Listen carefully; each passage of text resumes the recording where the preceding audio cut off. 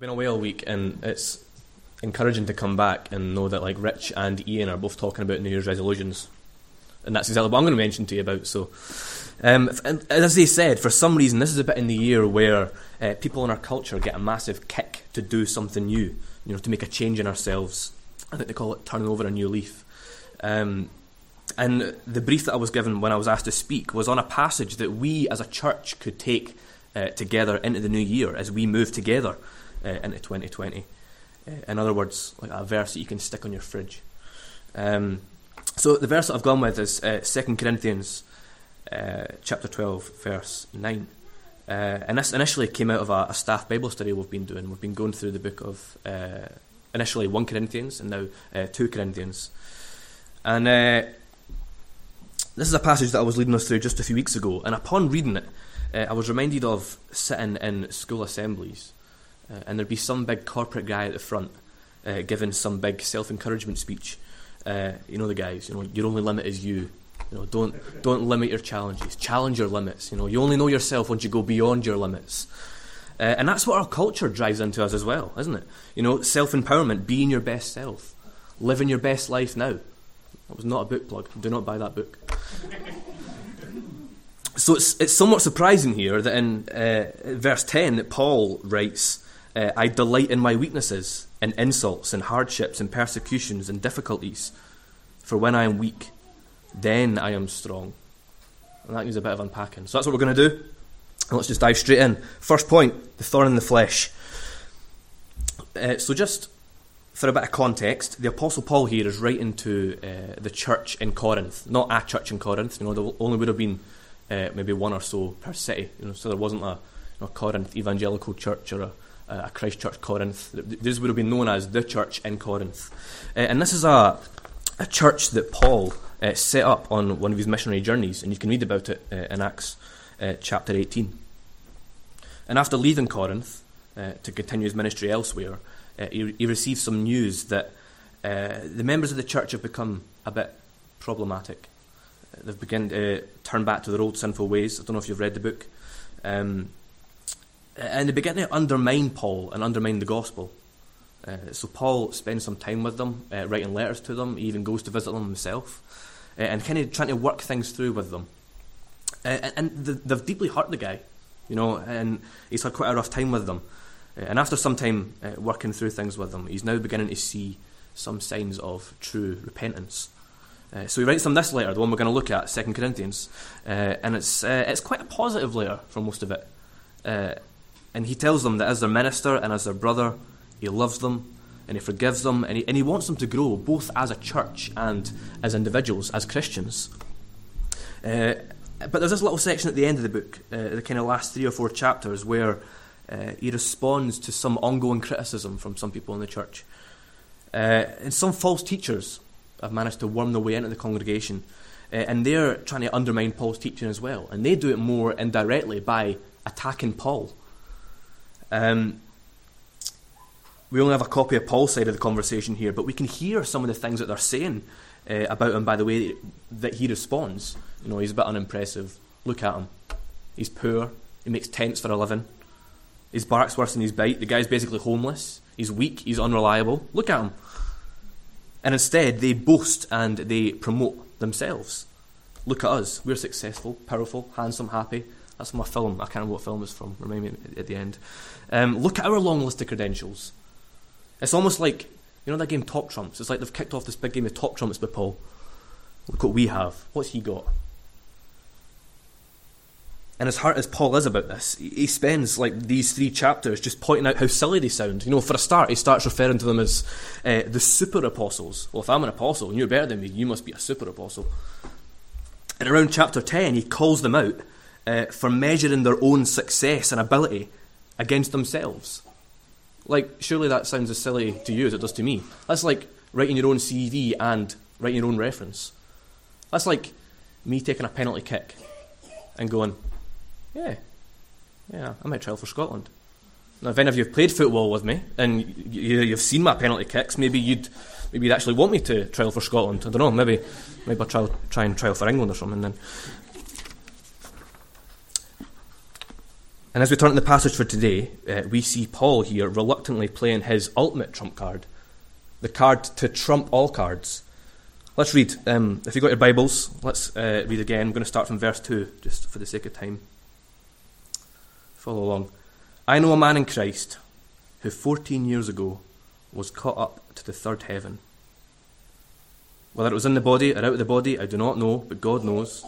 And I know that this man, whether in the body or apart from the body, I do not know, but God knows, was caught up to paradise and heard inexpressible things, things that no one is permitted to tell. I will boast about a man like that, but I will not boast about myself, except about my weaknesses. Even if I should choose to boast, I would not be a fool, but I refrain, so that no one will think more than is warranted by what I do or say, or because of these surpassingly great revelations. And Paul had numerous visions through his ministry, and we can read about some of them in the book of Acts. But the one that he's talking about here, between verses 2 and 4, far exceed the visions that he had in his ministry about, where to go on his next missionary journey or something. He's saying, look, I don't really want to play this card, but I've been to heaven and back. But this isn't where... sorry, wrong bit. I'm going to come back to that in a minute. I've been to heaven and back, and I can't even begin to explain what I saw, even if I was allowed to. And it's somewhat clear that Paul knows that this has some weight to it, that what he's experienced is a pretty big deal. And he certainly doesn't want to imply that makes him some sort of next-level Christian because of that. And it's important for us to note that this experience is unique to Paul. Paul only mentions it to say, hey, if you want to play that game, I've got more, but this isn't where your credentials for ministry or even being a Christian come from. Look again at verse 2. You can see Paul's reluctance to talk about it too much in case it comes across as unnecessary boasting. You can see it by the way he speaks of himself in the third person. And then look at verse 5. He says, I will boast about a man like this, but I will not boast about myself. Move on. Verse 7, beginning with therefore. Therefore, in order to keep me from being conceited, I was given a thorn in my flesh, a messenger of Satan to torment me. That phrase, thorn in the flesh, being a metaphorical way of saying that he struggled with something. Possibly a handicap of sorts, maybe a disfigurement, or maybe a problem with the way something worked, maybe a speech problem. I don't know, maybe it was something more unseen, maybe it was something... a spiritual battle or something more psychological. We're often told about the various types of trauma that Paul experiences in his ministry. And folk have spent the last 2,000 years trying to speculate what this thorn could have been. And Paul doesn't tell us what it is, so we're not going to crack it in 25 minutes. But his choicing of word here tells us a lot. The Greek word translated thorn here is the Greek word skoiops. And it can be used a few ways, one of which being a sharp stick. The type used like a big kind of long thing with a point on the end, the type used for impaling people. So he's not talking about some little scalp in his finger. Do you call it scalp here? A little splinter in his finger that you need a little set of tweezers to pull out. He's talking like a full-on knife in his side. It can also be used to describe a stake. The type used for nailing things down, not like a little tent peg, like something you'd use for a marquee or something, The word conceited can almost mean airborne. So he's saying that this is something that he feels restricts him in ways. Maybe something that restricts his day-to-day life. Maybe something that restricts his ministry, or he feels affects his usefulness to the Lord. So something that dug deep and something that pins him down, holds him back. And the word that's translated torment at the end of the verse closer translates to being struck or beaten up. This same word occurs a few other places in the New Testament, two of which being in Matthew and Mark's Gospels, where the Jewish leaders are spitting and slapping and striking Jesus. Something that was initiated to make him give up, something that would make him feel hopeless. So we can see that this is clearly a big deal for Paul. And he sees it as a problem that needs to be dealt with, and he sees the only way to deal with it is to ask for it to be removed completely. So he pleads and he toils with the Lord. Look at verse 8. 3 times I pleaded with the Lord to take it away from me. He's saying, Lord, do something about it. If only this didn't exist, I could maybe be more fruitful for you. Doesn't this sound familiar to us? Lord, take it away completely. If only I had blank. If only the Lord would do blank for me, then I could do blank for him.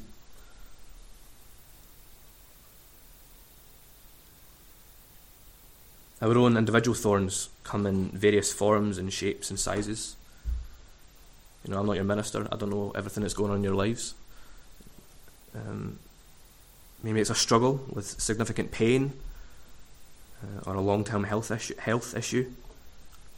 Don't know, maybe it's a people thing. Maybe you've got a noisy neighbour that keeps you up at night. They say if you don't have a noisy neighbour, it's probably you. But maybe it's a frustrating person you work with, or a close family member that makes being a Christian at home really difficult. Maybe it's some sort of spiritual battle that we really, really struggle to shake. Or maybe something like a financial problem. I don't know. But how many times have we prayed that the Lord do something about it, and that He'd do something about it now on our terms? I found myself praying this very thing both for myself and for some of you this past year. And how often does the world conclude that there can't be a God because we still suffer? If there was a God, He'd fix everything. We've heard it all. How can He be a God of love when He lets this kind of stuff happen? So, second, is there purpose in our pain? Is there purpose in our suffering? Why do we suffer? Why does God allow these things to happen? Firstly, to be honest, I suppose that when the world points the finger at God and says, it's His fault, I suppose that the simple fact that they even recognise suffering as a step in the right direction. Well-known atheist Professor Richard Dawkins puts it this way. He says, it doesn't matter who or what gets hurt in the process. Genes don't care about suffering because they don't care about anything. Nature is neither kind nor unkind. She's neither against suffering nor for it. It only matters as it affects the survival of DNA. Dawkins here is suggesting that all life is a big Hunger Game, survival of the fittest. Is that really all it is? I guess the other end of the scale is when we try to convince ourselves that Jesus suffered so we don't have to. And that's something that prosperity gospel teachers make from the pulpit. It's a mistake they make. So it's important that we as a church have a good theology of suffering so that when it comes, if it isn't here already for us, that we can see that God might have a purpose in our struggles and suffering. Suffering is an inevitable part of the Christian walk. Firstly, because it's an effect of the fall back in Genesis 3. Secondly, because the pages of the Bible and the life of Jesus tells us so. It's not hidden in the small print. And in God's great wisdom and sovereignty, it can be used in the work, making us into the image of Christ. Both as individuals and together as the body of Christ. Jesus says in Mark chapter 8, he says, whoever wants to be my disciple must... This isn't working. Typical REC. Whoever wants to be my disciple must deny themselves and take up their cross and follow me. That doesn't sound very exciting, does it? Why would we want it to be hard? Why would we want to suffer? Well, think about this. Just for a second. Think about this. You've been doing it all your life. From when you were a little child, all those times that we didn't get what we wanted. We're taught patience. We're taught about how the word no works. And all those times that we skint our knees, we learn not to run on the tarmac, And that trajectory has just continued all the way through our lives. And just as I'd wished not to learn, to learn not to run on the tarmac without having to skin my knees first, so people that have been in the depths of suffering, in the darkness of suffering, say that they will happily have learned what they learned in that time without having to have the suffering to do so, if that makes sense. And Jesus himself experienced the sufferings of life just as we do, growing and learning.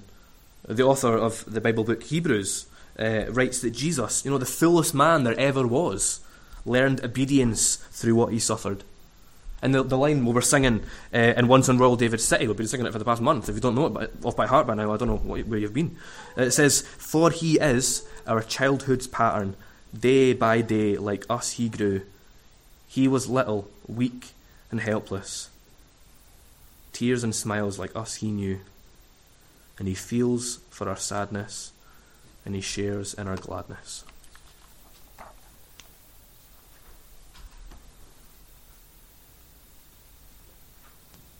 So Paul has come to see that there's a purpose through the thorn in his flesh. Firstly, the first thing, if you're taking notes, to humble us. We've just read from the NIV, the New International Version of the Bible. That's the one that's in the chair in front of you. But if you read this same verse in the English Standard, or if you're old school, the King James, it reads a bit differently. I'm going to show you. This is a little trick that I learned in the course I've been doing in Sheffield. So it says, to keep me from becoming conceited because of the surpassing greatness of the revelations. A thorn was given me in the flesh, a messenger of Satan to harass me, to keep me from becoming conceited. Maybe you've noticed it already, but this phrase, to keep me from becoming conceited, is repeated twice in this translation, meaning that there came a time where Paul came to realise the purpose of the thorn in his flesh. And how many times did he pray? Three times he prayed. 3 times he resolved to praying about it. 3 times it drove him to prayer. There's also something very final about that, Let's read it again. Look with me. Verse 8. 3 times it gives us a specific number. I pleaded. Past tense. 3 times I pleaded with the Lord to take it away from me. Meaning that God answered him. And it wasn't the answer he was expecting.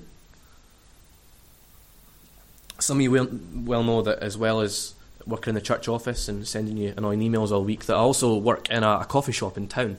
And it's allowed for some amazing, great gospel opportunities and conversations. Just a couple of weeks ago, I was chatting to somebody I work with in the kitchen. And he's having quite a rough time at the moment. And I said, "Mate, how can I pray for you?"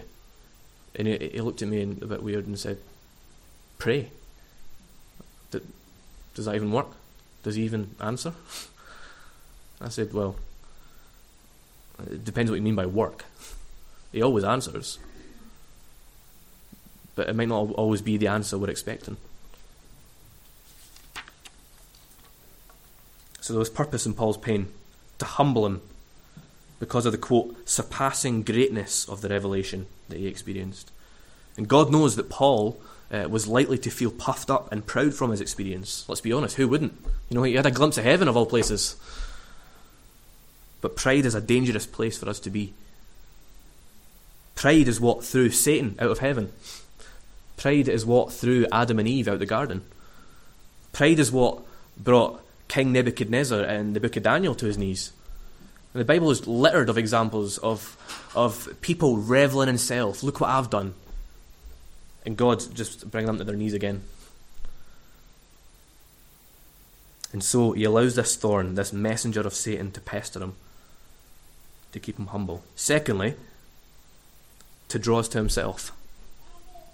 I found this news article online from last year that showed that approximately half of the adults in the UK, Christian or non-Christian, have prayed in times of suffering. And even we as Christians sometimes find it easier to pray when we're suffering or somebody we know is suffering. Suffering and struggle forces us to realise that when we try to turn to something other than God for security, for solace, for comfort, that it's not going to work.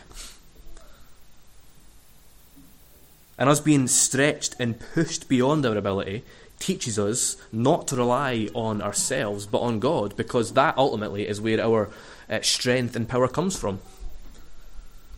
Which brings us neatly to our third point, that as much as there is a purpose in Paul's thorn and in our suffering, so there is a great provision. Power in our weakness. Read with me, verse 8 again.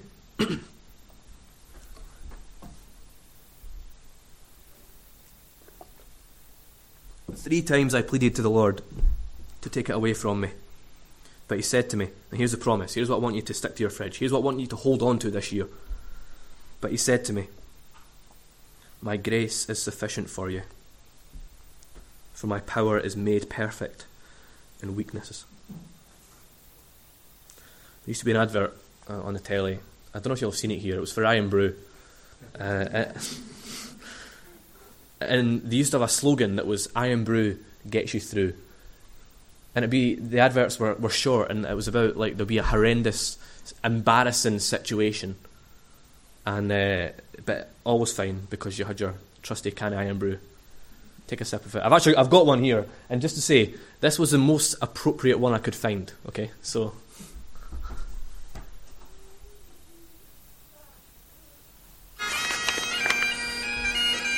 Dad, this is my new boyfriend, Jeff. Nice to meet you, Mrs. McGee.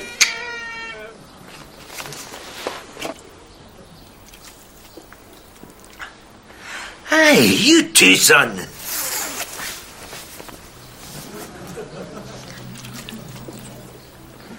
So, any plans? Just going to take Wembley here for a walk.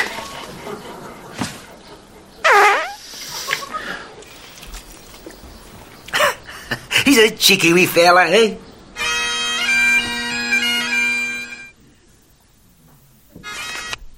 I got permission from the elders to show that, by the way, so God here is saying, like, it won't just get you through and then I'll top you up again when you need a bit more, just like the guy in the video there. He's taken us to the Iron Brew warehouse. You know, he's taken us to the place where Iron Brew is manufactured. He's taken us to the Highland Spring where it flows in eternal abundance. Think about the story in the Gospels about the feeding of the 5,000. You know, they begin with 5 loaves and 2 fish, and everyone has their fill. And afterwards, the disciples retrieve 12 baskets. You know, the Lord provides for his people. He's saying, Paul, even though I've allowed this thorn to dig into you, to humble you, I want you to understand and to remember that in every moment of struggle and suffering and pain, that I have provided for you. My grace is more than enough, sufficient. In Paul's letter to the church in Ephesus, he opens the letter by reminding them of the grace that God has lavished on us, an undeserving people. For the sake of time, we're going to keep moving on in the sentence. It says, my grace is sufficient for you, for my power is made perfect in weakness. His power in weakness. That's a bit of a juxtaposition there, isn't it? But these two things are married by that phrase in the middle, made perfect. In Greek, that's one word. And it's also the same word used when Jesus hangs on the cross and he says, it is finished. So I hope you can see the complete fullness of what God's saying here, that his strength is completely made perfect in weakness. But what does that mean? Well, don't turn to it. But in Matthew chapter 26, someone else prays 3 times for something painful to be removed from them.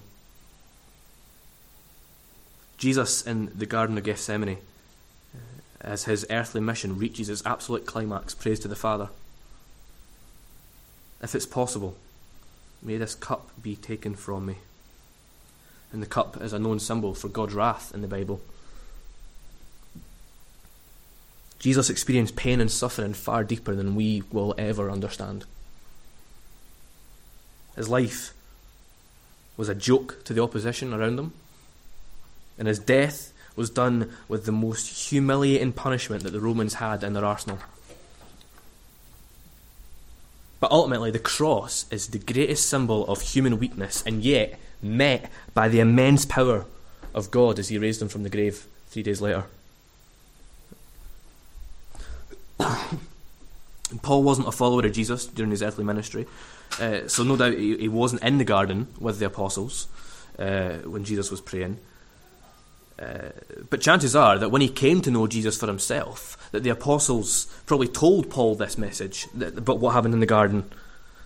And maybe it was through hearing of that he received his answer from the Lord when it felt like the Lord wasn't answering his prayer. And it's likely that when Paul looked at Christ in the garden, he took comfort and confidence knowing that God later raised him.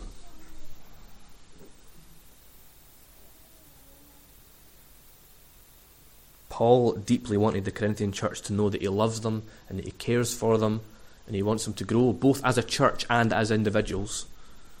In the same way that we as a church want to grow, don't we? But ultimately that power to grow can't come from ourselves. It can only come from him. And we come to realise that when we recognise our limits and our weaknesses, when we don't hide them. But remember, God is sovereign. And he can use those painful situations that we find ourselves in, the situations that for us, at times, it can seem like there is no hope. He can and will use them to be at work in us. For his power is made perfect in weakness. And here's your sermonly C.S. Lewis quote. Somebody once asked C.S. Lewis, why do the righteous suffer? And his answer was, why not? They're the only ones that can take it. Church, let the way we respond to suffering be a witness to the grace of God in our own lives. Know that even amid our pain and suffering that God is at work. And that's why, as I mentioned at the start, Paul can say, verse 10, for Christ's sake I delight in hardships, in persecutions, and difficulties, for when I am weak, then I am strong. Because that's when Christ's power rests on us. That's when he does his work in us. And like I said at the start, this is the bit of the year when we all get a massive kick to do something, to make a change in ourselves. But as Christians, remember that God is continually changing us. That word we call sanctification. Layers and layers deeper than the change we think we can make in any New Year's resolution. Maybe you're here and this is the first time you've heard about this Jesus. Come and chat afterwards about it. Come chat to Ian or Fenton or Rich. Let's talk it through further. Or, alternatively, come tell me I'm wrong. But let me leave you with this. This is taken from James chapter 1, verses 2 to 4. Consider it pure joy, my brothers and sisters. That's you. Consider it pure joy whenever you face trials of many kinds, because you know that the testing of your faith produces perseverance. Let perseverance finish its work, so that you may be mature and complete, not lacking anything. Let me pray.